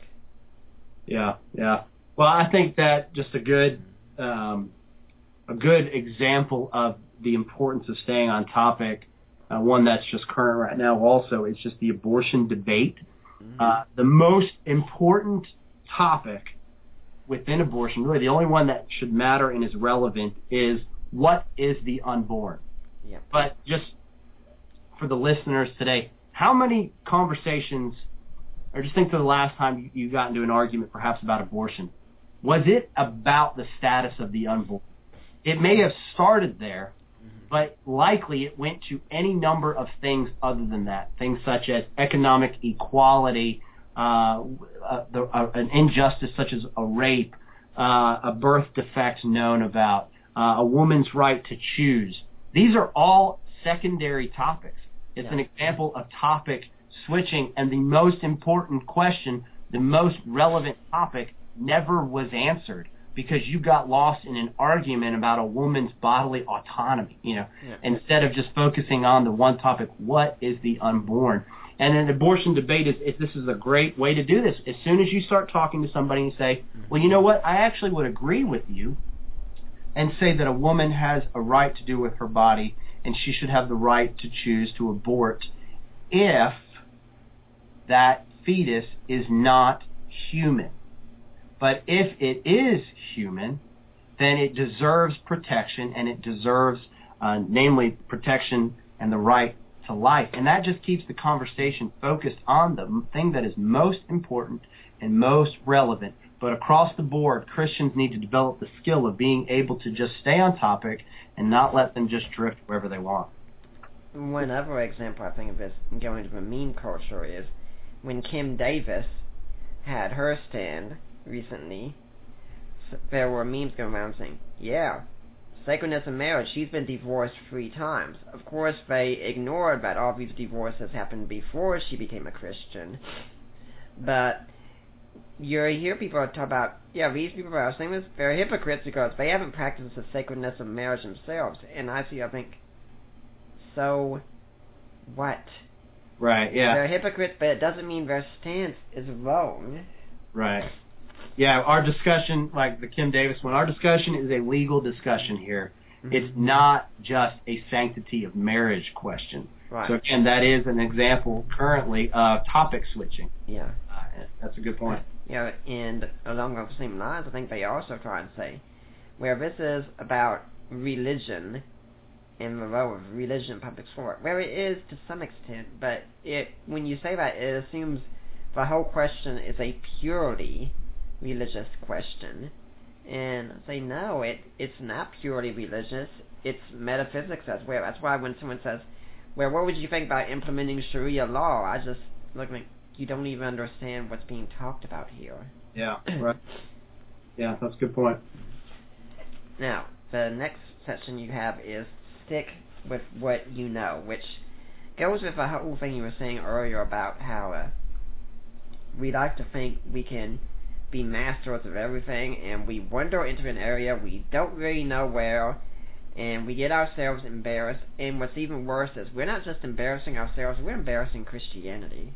Yeah, this is just a way to protect your own credibility and the credibility even of Christianity. And it's simply this: it's built upon the understanding that if you make a claim, you bear the responsibility of supporting and proving that claim. Right. You can't just say the Bible is the most reliable document in all of antiquity without the ability to prove that. But Christians are notorious for just throwing out their one-liners because they've heard it from someone else or they read it in a book. And, knowing something and it having value and benefit to you, perhaps it has encouraged you and solidified your faith, is one thing. Being able to use it, though, in an argument to persuade somebody else is something else. And we have to be very careful. Again, the book kind of really just each chapter builds, and all of these skills and tactics and principles, they build upon one another. And I keep coming back to one, is just the remembering there is no magic bullet. So don't just throw out these zingers thinking it's going to matter. It's actually dangerous for you. If you aren't an expert in the reliability of the New Testament, don't start throwing out stats like you are, because inevitably you're not going to be able to support it. And there's also a worse danger that you're going to use information incorrectly because you haven't understood it fully. So not only are you not going to be effective because one-liners don't really help anyways, there's a good chance that you're misleading them by giving them information in the wrong context, or you're using it to support a conclusion that it actually doesn't. And so this, again, is just throughout this first kind of section of the book, going through these tactics, encouraging us to move, encouraging us to act. It's also just kind of a bookend, kind of like a chiasm, kind of reminder to don't go too far. Stay within your limits. Let's go back to New Testament reliability, for example. Rather than just throwing it out there as a matter of fact, to the person that's questioning the reliability of Scripture, you can say, well, I really think that it is. I've heard other people give lectures on it. I've read a couple of things, but I'm not an expert in it. But would you want to study it with me? Or could we maybe agree upon reading a couple books together and us kind of have our own dialogue about it? A much more effective way than to just be this faux expert throwing out a bunch of claims. Yeah, when you talk about people just throwing out claims and such, one thing that comes to my mind immediately is I find I continuously have to be a watchdog on social media. Yeah. And this includes with people I know and love many times who will share posts about things that they've just seen on someone else's wall, and they'll share it, and I'll have to go and look at it and say, no, this isn't true. Yeah. I remember seeing a conservative website once share something that a Muslim was supposedly saying to deny that the earth was flat back in 2014, and all these people, and I consider myself conservative, all these people popping up and saying, boy, look at how stupid it is. Yep, that's what that religion does to you over and over. And then I posted something with the link and said, sorry guys, this story is false. This guy never said that. It's a misrepresentation. Did that stop anyone from still going on and on? Nope, not a bit. But to the credit, what I did do was I wrote a blog post on that, and what organization misused it. I think I named them specifically, and then put that up there. And I noticed a few days later that picture was down. Yeah. So that's another kind of example similar to sticking with what you know is using only information that you know is trustworthy and reliable. Right. How many times have you seen an article in social media from a satirical site, but the person posting it didn't know it was satire. And so they're posting it to prove a point, and then they look like a fool because this isn't a true story. It was actually just poking fun. It was satire and filled with sarcasm. So, right, stick with what you know. Only use information that you know is true and reliable. Only offer claims that you can support reasonably. I remember being part of a debate site once, and someone posted something about how ancient historians admit ancient Greek civilization was made up. And saying, see, even historians know it. And I just looked, source, onion.com. Yeah, right, yeah. But you can find news stories online where they talk about real people who have been fooled by the Onion and shared stories. Even major news organizations have been fooled by satirical websites before. Yeah, well, and we live in the day of the expert. There's so many experts out there, but it's also and you would know it's a logical fallacy. Just simply the appeal to authority doesn't settle anything. And how many people throw out, well, scientists have concluded this, or geologists say this, and that actually doesn't prove anything. All that proves is there are people that are experts in a field that think like you do. You haven't actually argued for anything. You've just said someone else thinks like me, or someone else has said this. It hasn't proved anything. And I know that we're getting a bit off our own topic here, but that's just being important to stick with what you know. Don't be an expert, and don't just throw out claims that have come from an expert thinking that's actually going to solve anything. Yeah, what we're talking about here is a little bit of what's called the cult of the amateur. And I'm thinking say that again. I missed it. I missed what you said there. The cult of the amateur. Oh, yeah. And I'm thinking that when I had my debate with Ken Humphreys about maybe a year or so ago, that I asked him at the store, I said, okay, and for those who don't know, Ken Humphreys runs JesusNeverExisted.com, so we debated on if Jesus was a real historical person. So I said, okay, Ken, let me ask you something. You talk about the Gospels. What genre do you think the Gospels are in? Historical fiction. Okay, do you have any scholars that support that claim? I got a list of scholars as long as your arm. Okay, and I knew what list he was talking about. I said, what's your definition of a scholar? And there was a lot of hee-hawing and such back within me, and he said, well, anyone who can write in English and make a good persuasive argument and such, pretty much, I consider them a scholar. Okay, this sure tells me a lot. And problem with the call of the amateur is we think if anyone can get out there and they have a blog or a YouTube channel or such, they obviously know what they're talking about. Now, they could, because, I don't have advanced degrees, and I've got a blog and a YouTube channel and such, but it doesn't mean they do. Yeah. Well, and this just even, I think Mike talks about this some in his book, The Resurrection of Jesus, but just the value and the role of the consensus. Because we just, we do that. We want to know what's the list of scholars that agree with my position. And there certainly is a place for consensus. Yeah. But we also know the nature of scholarship, that what the consensus was 10 years ago often isn't what the consensus is today. Yeah. And if all you do is spend your time arguing for your position based on consensus, I don't know that you're really arguing for anything other than saying, look at how many other people agree with me, I must be right. It's more important. It's important to know what scholars think, but it's more important to know why scholars think what they think. And this is something Bart Ehrman does, where he says, if you go and you look, all of these scholars and all these institutions agree with me. Well, yeah, if you ignore all the evangelical scholarship and all the other scholarship that disagrees with you, then it's easy to say all scholars agree with you. Yeah, it's good. It's good to not think that, to compare your work with the consensus, to not have the arrogance of thinking, I'm the person that's going to be right while everybody else is wrong. It's important to seriously consider why the consensus is saying what they're saying. Yeah. But just simply an appeal to it, I don't think is very valuable. And especially when that consensus consists of people on both sides of the argument. Right, yeah, very good.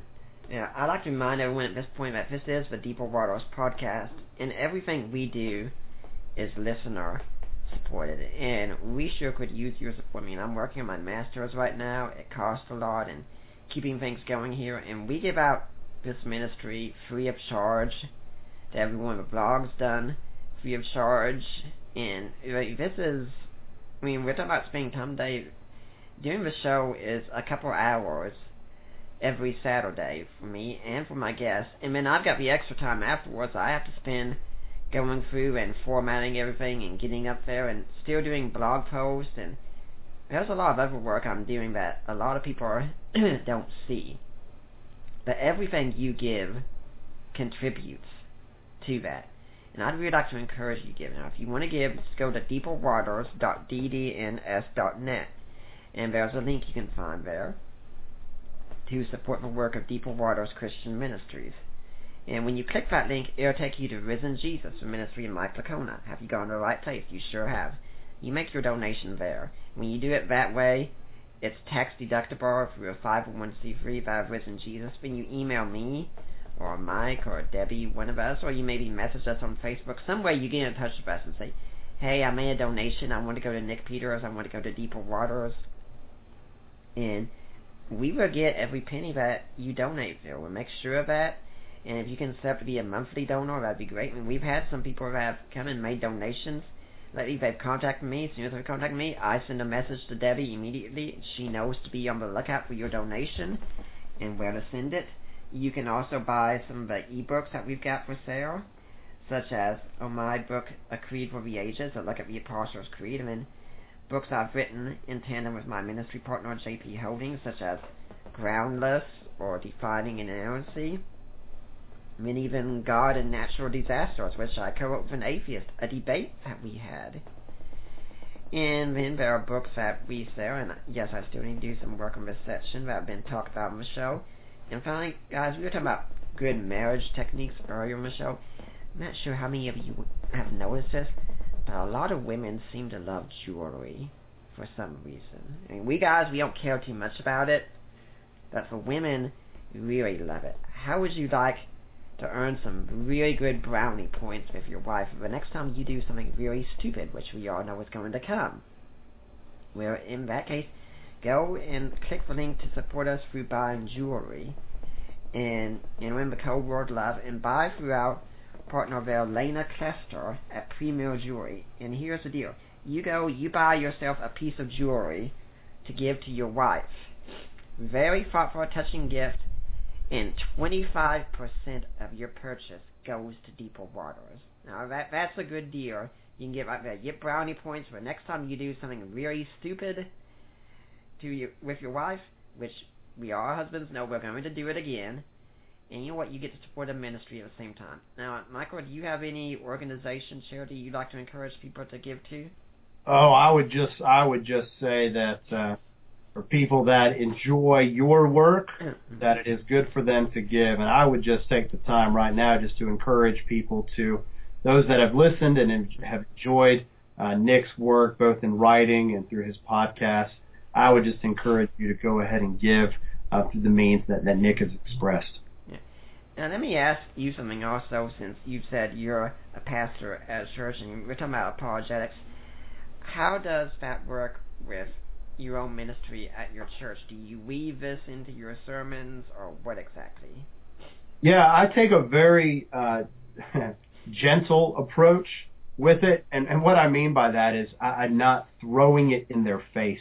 Right. One of the things that I understand there's tension and there's frustration in the apologetics community right now. There tends to be a tendency to be very critical of the church and of pastors, and I can understand it. I can understand that when you're very passionate about something and you see its value and you see how it is good for the church, that you can become frustrated if you don't think that your pastor gets it or it's just not happening as fast as you can.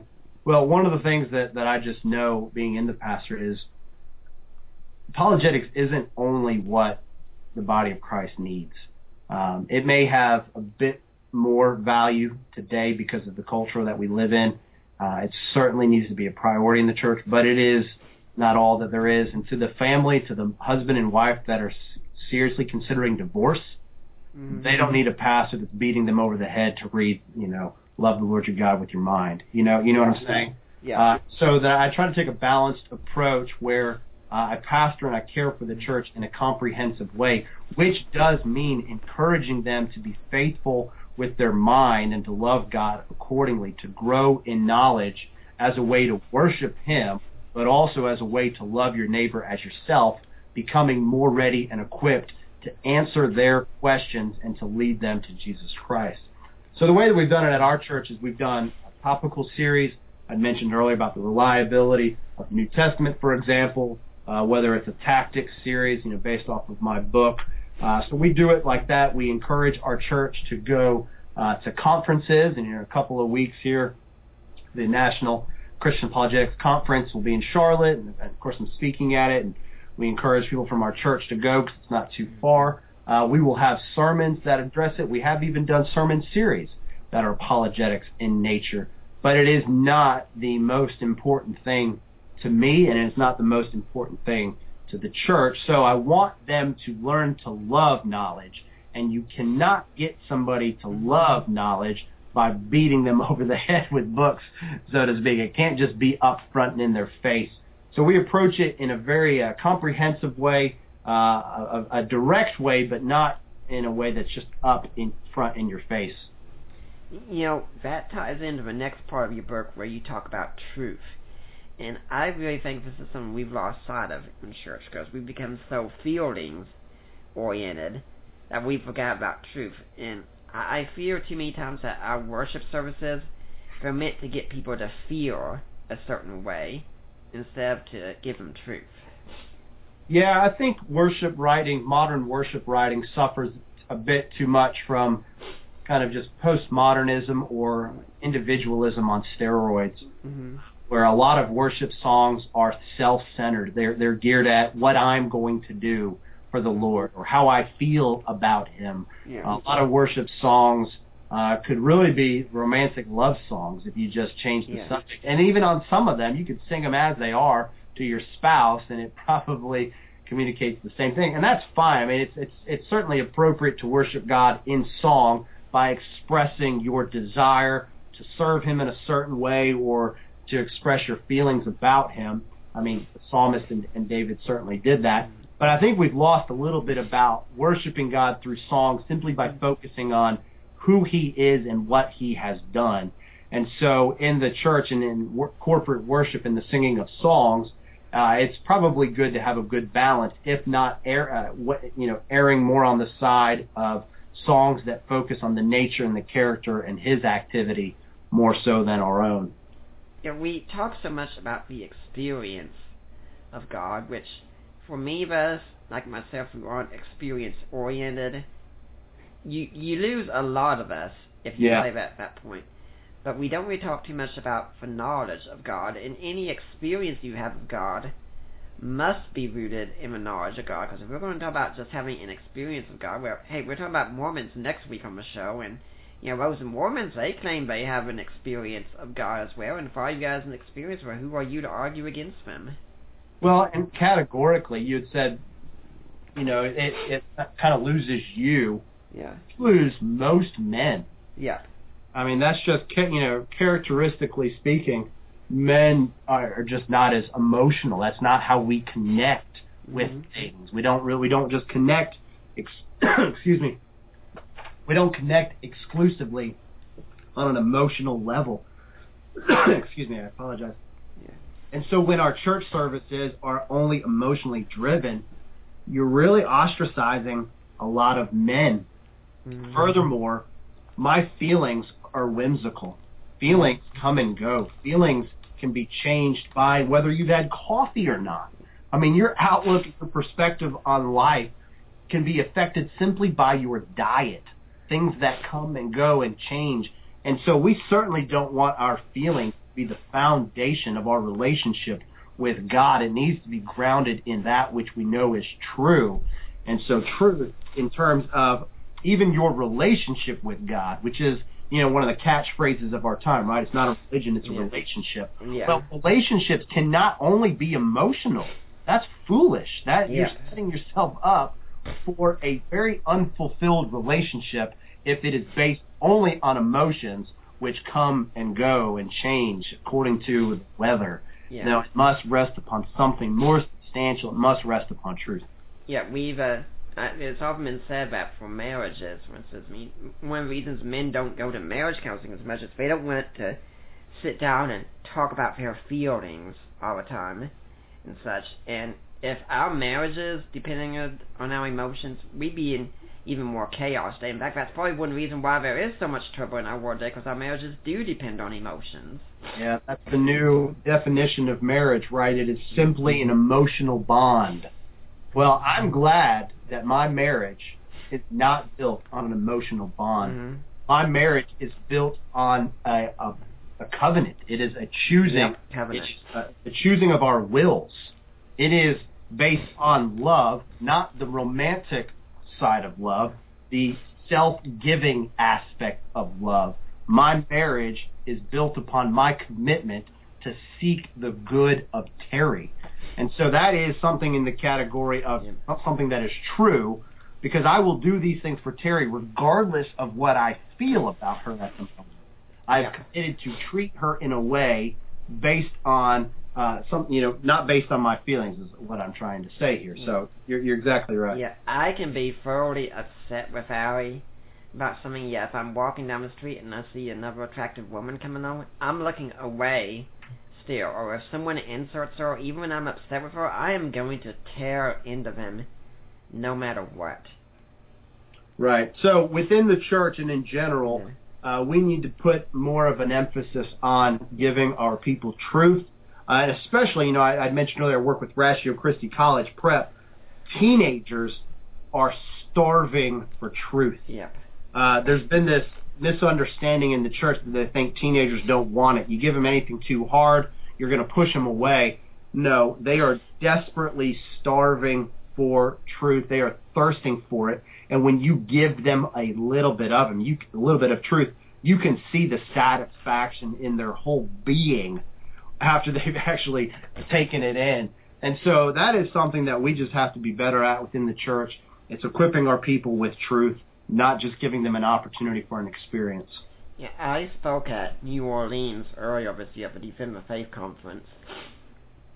And one thing I said was, okay, guys, let's make a list here, because it was about the winning over young people and such. I said, let's make a list here. We're going to put two columns here. On the left side, we're going to put what the church is usually giving our young people today.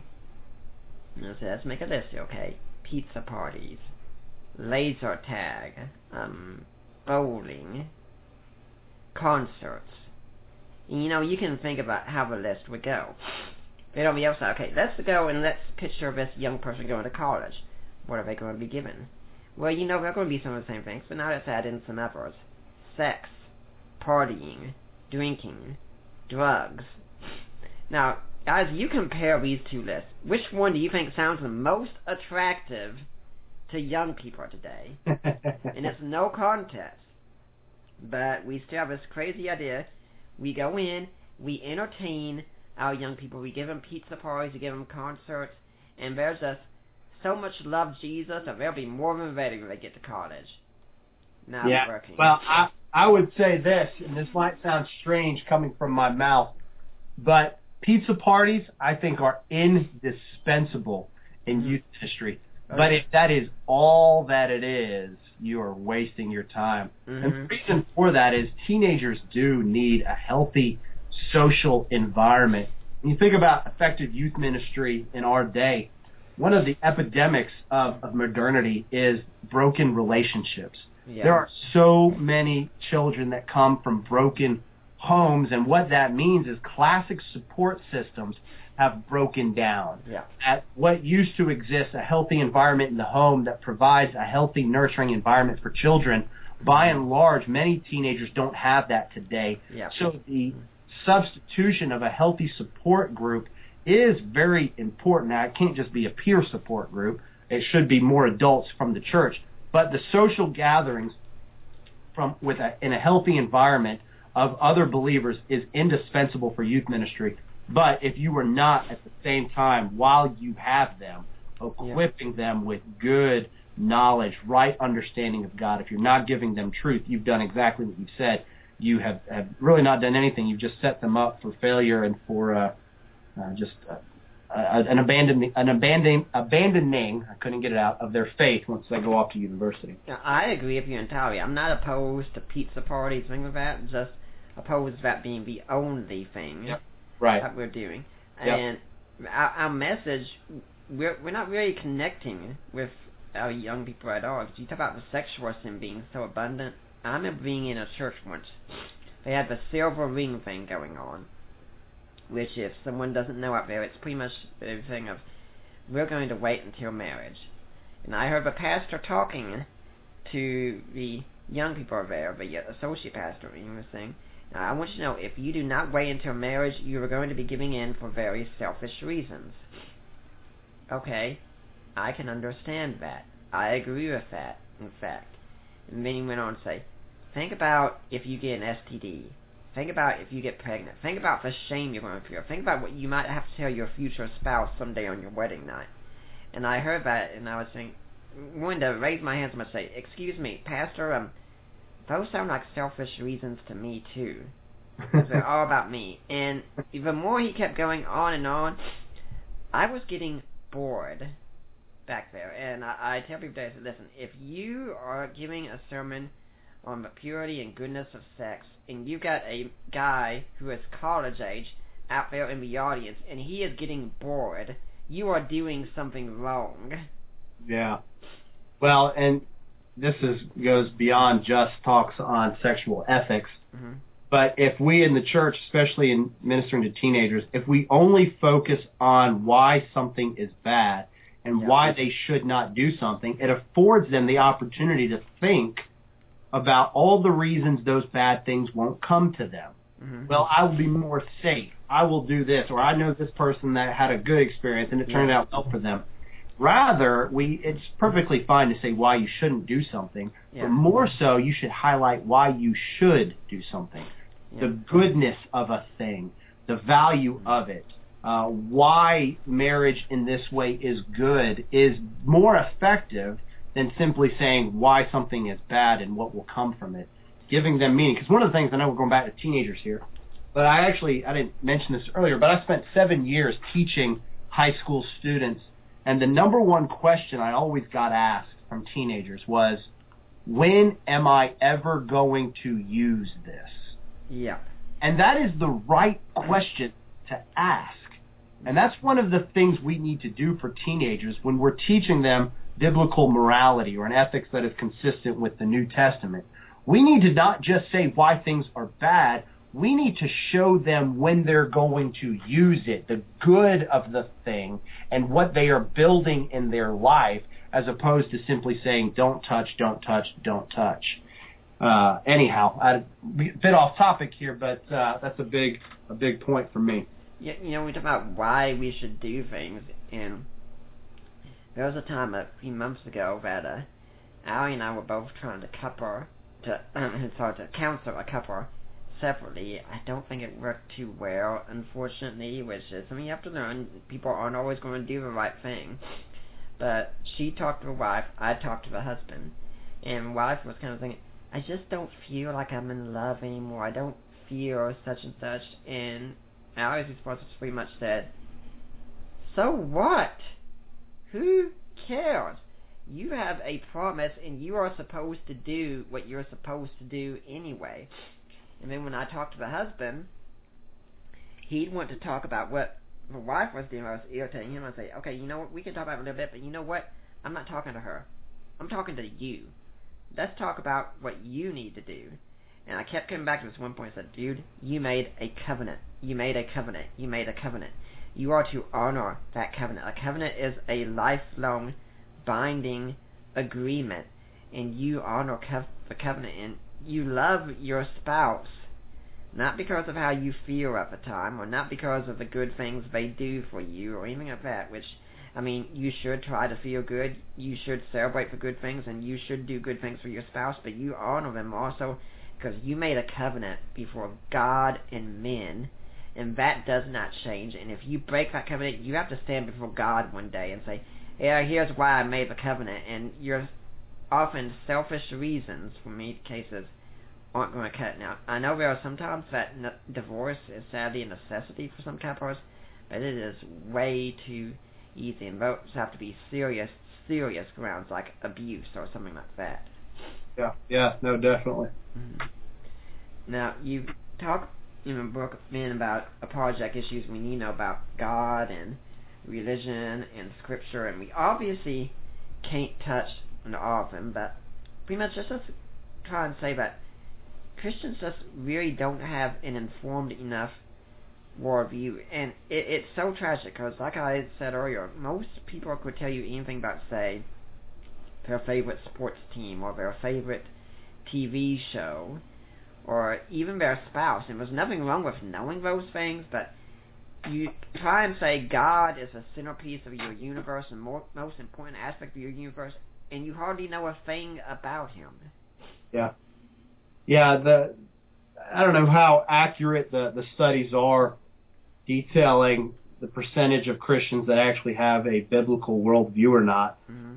But even affording a bit of leniency, the numbers are ridiculous. I think, Barna has a study that 19% of Christian adults would classify as to having a biblical worldview. And the way Barna defined a biblical worldview, it wouldn't have been too hard to pass that test, so to speak. It was only kind of 8 fundamental things of mere Christianity. Yeah, so we are in an age of biblical illiteracy, uninformed Christians. Nobody's living the life of the examined mind. And so we do need to be more knowledgeable about why we believe what we believe. And so in that section of the book, it's certainly not the book you would read to be fully equipped to answer questions about the existence of God, the reliability of Scripture, things of that nature. But in that section of the book, I seek to kind of show the believer how these issues are going to pop up and why you need to be ready for them. Just kind of an introductory way of how you can handle them.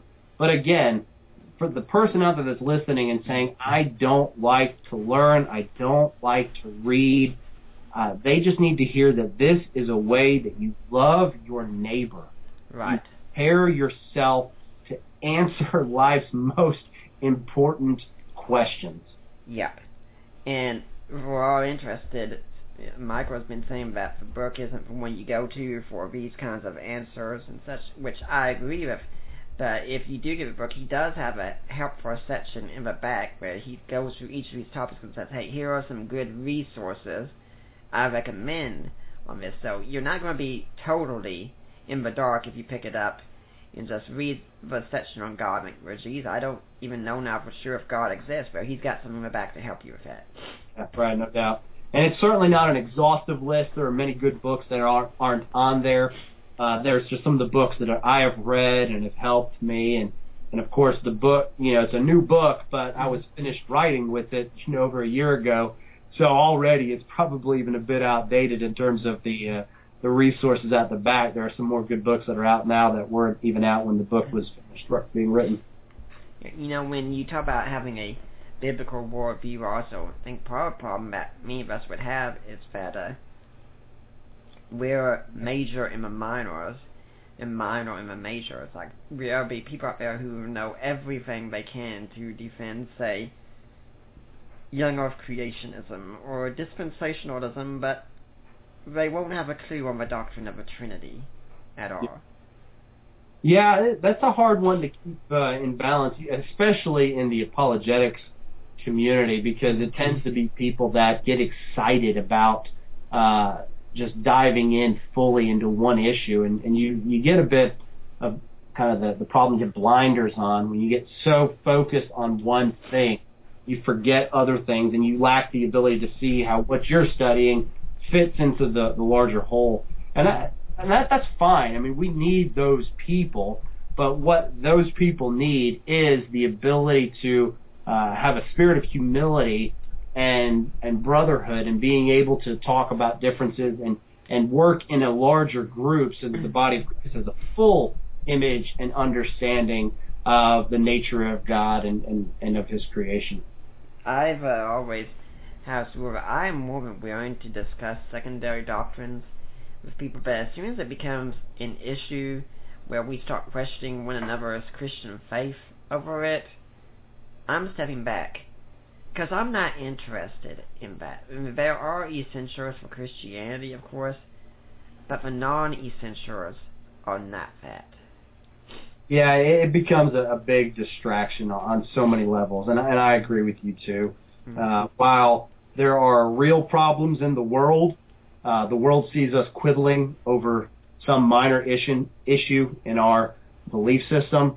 It is a bad image for Christianity, and it further solidifies in their mind that we are irrelevant. That our beliefs, our faith, it doesn't matter for anybody else because all we do is get lost in arguments over silly little things. As we're getting into the final minutes of our show, I'm thinking about how you talk about how men aren't usually emotional and such. So let's talk about how we're going to further apply this, especially about being relational. Because I can tell you, for instance, as an ASPE, that a lot of times speaking isn't always my main thing. If you want me to be speaking on a project topic, I'll stand before a crowd, I'll do that, no problem whatsoever. But when it comes to just making my daily requests known and such, I more often just use gestures, pointing, things like that to get the message across, because the whole relational side, it's extremely difficult. And I'm sure there are several neurotypicals out there who say, yeah, the whole relational side is extremely difficult for me too. I mean, what do you say to those of us out there that do struggle with that? Yeah, no, that's great. What I say to you is that you are part of the body of Christ, and that we together work together to serve God and to love others. And so that's the great comfort that we have, is that we all have strengths, we all have weaknesses, we all have unique and specific ways we contribute to a common good. And so that's what we say. We recognize our limitations. Now, that doesn't mean that the person that is not as good in social settings, that obviously doesn't mean that, okay, well, that's fine, I never have to speak to anybody, and I don't have to speak to them respectfully. And obviously that's not what we're saying here, but we do understand that there are people that are more gifted and more adept at certain situations than we are. And so together we work well and function as the body of Christ. I was at my church, not last November, but the Sunday before, I think it was, and we have a welcome table out front, and I was nearby getting myself some hot chocolate because, unfortunately, we stopped serving tea, which is the nectar of the gods, as we all know. Yeah, you talk about coffee earlier. I still think what Tim McGrew said. Coffee was created by the devil to lead us away from tea. But I see this family, well, it looks like a family coming up, and they're looking, and there was no one there. I mean, well, I hate doing this, but I go up there, and I went and just got behind the counter there and said, okay, welcome to The Point, our church. How did you hear about us? Here are some information.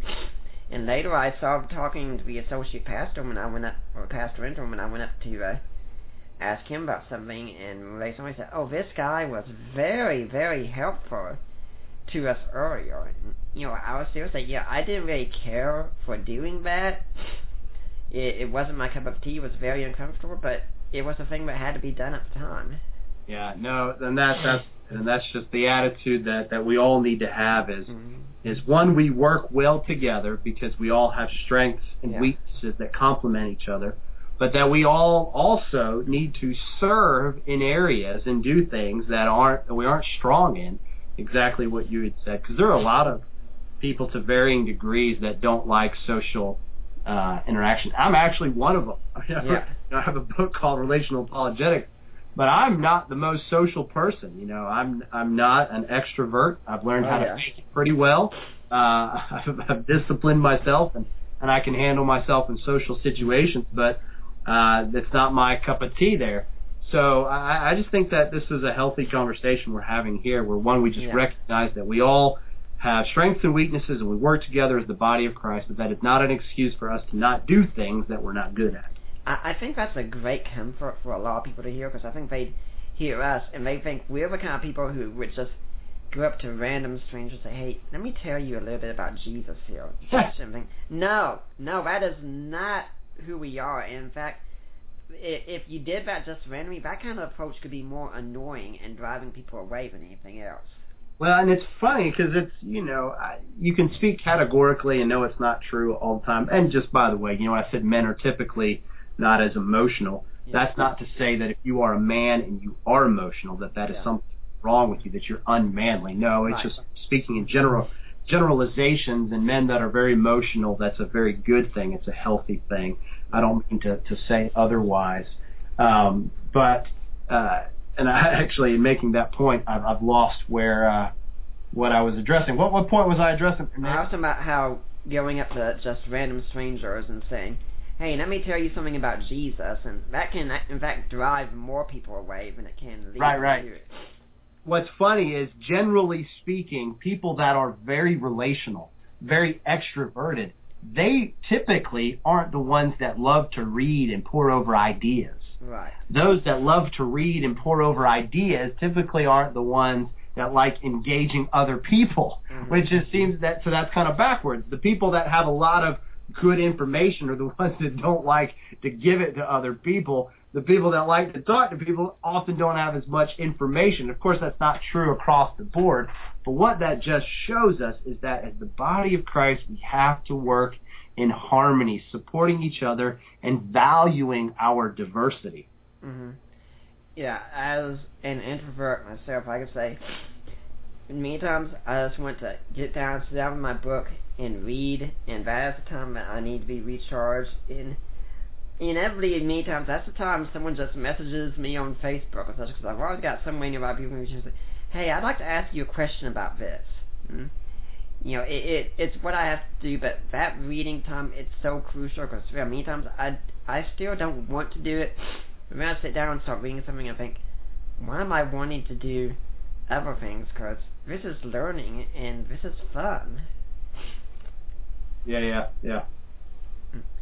So, what advice would you give then to the people who are saying, hey, I do have to learn how to step outside my comfort zone, especially in, again, our feeling-oriented culture, where we say, if I don't feel comfortable with it, if I don't feel safe, I'm not doing it.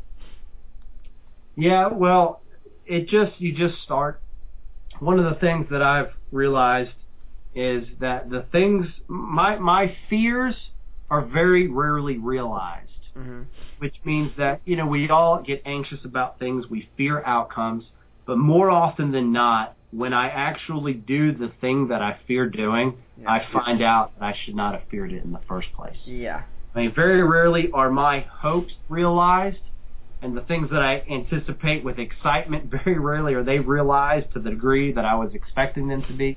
The same goes as with my fears. And so, to the person listening that is a little uncomfortable about getting out and doing some of the things that we've talked about, what you're fearing about it probably isn't going to come true, or at least it's not going to come true in the way that you imagine. As it relates to evangelism and defending my faith, what I have found is the hardest part is opening my mouth with the intention to engage somebody in a loving manner. Once I do that, the rest is downhill. The hardest part is really just starting a conversation. And so for those of you that are out there that are wanting to do this but a little bit anxious and worried about doing it, just do it. That's the hardest part, opening your mouth, and then you will see that what you feared is most likely not going to come true. I can't but think about what Mark Twain said once when he said, there are many things I have feared in my life. Some of them have actually happened. Right. So you might reap the fear that you are anticipating, and that is true. But more often than not, it doesn't happen that way. In fact, too often, our fears can often kind of become self-fulfilling prophecies if we treat them a certain way. And then we say, well, yeah, I was right because I was afraid. Well, maybe your fear helped make what you were afraid of a reality. Yep, you're exactly right. Well, Michael, we're getting near the time, and there's really not enough time to jump to another topic. But let's get a little bit more information about you, even though you gave us a whole lot at the start. And if people want to find out more about you or who you are and such, do you have a website, a blog, anything they can go to get in touch with you? Yep. Yeah, michaelcsherrard.com. Mm-hmm. That's my website. It is also my blog. All of my booking information is there. Spring and summer is getting filled up, so if anybody is interested in booking me, now is the time to do it. The calendar is getting quite filled up. But, yep, that's the place to get in touch with me. My book is on Amazon. It's in many other bookstores. In fact, I had a good friend in Oxford send me a picture because he saw the book on Blackwell's bookshelf, Oxford's library, and I got a nice kick out of that here. So made me a little proud. I'm not going to lie about that. So, but anyhow, so you're going to leave a chapter on humility again. That's right. Very good, Nick. Very good. Yeah. So, the book Relational Projects and Michael Sherrard, that's Sherrard. It is available on Amazon right now. On Kindle, it's $13.55, and on paperback, it's $14.26. There are some cheaper prices that are used right now, but it is available right there. So go ahead and make use of it. Relational Projects: Defending the Christian Faith with Holiness, Respect, and Truth. Now, Michael, is there any final message you'd like to leave with the Deeper Waters audience today? No, I just want to encourage those of you that have been adopted by the Lord Jesus Christ and have found peace in the forgiveness of your sins to really consider what matters and what doesn't, to go forth in this world and boldly proclaim the truth that you have found, doing in a loving and gracious manner, and may many be blessed by your faithfulness to the gospel. Well, Michael, I'd like to thank you for coming on today, and I hope that we'll see you back here again sometime. Nick, anytime, my brother. I enjoyed it. Take care. Send along my regards to your wife, and till the next time, perhaps we can meet in person. Well, I'd like to remind everyone that next time, in fact, on our show, we have Rob Bowman coming back, and we're going to be talking about Mormonism and the Seer Stone discovery. For now, I am Nick Peters, and I am signing off.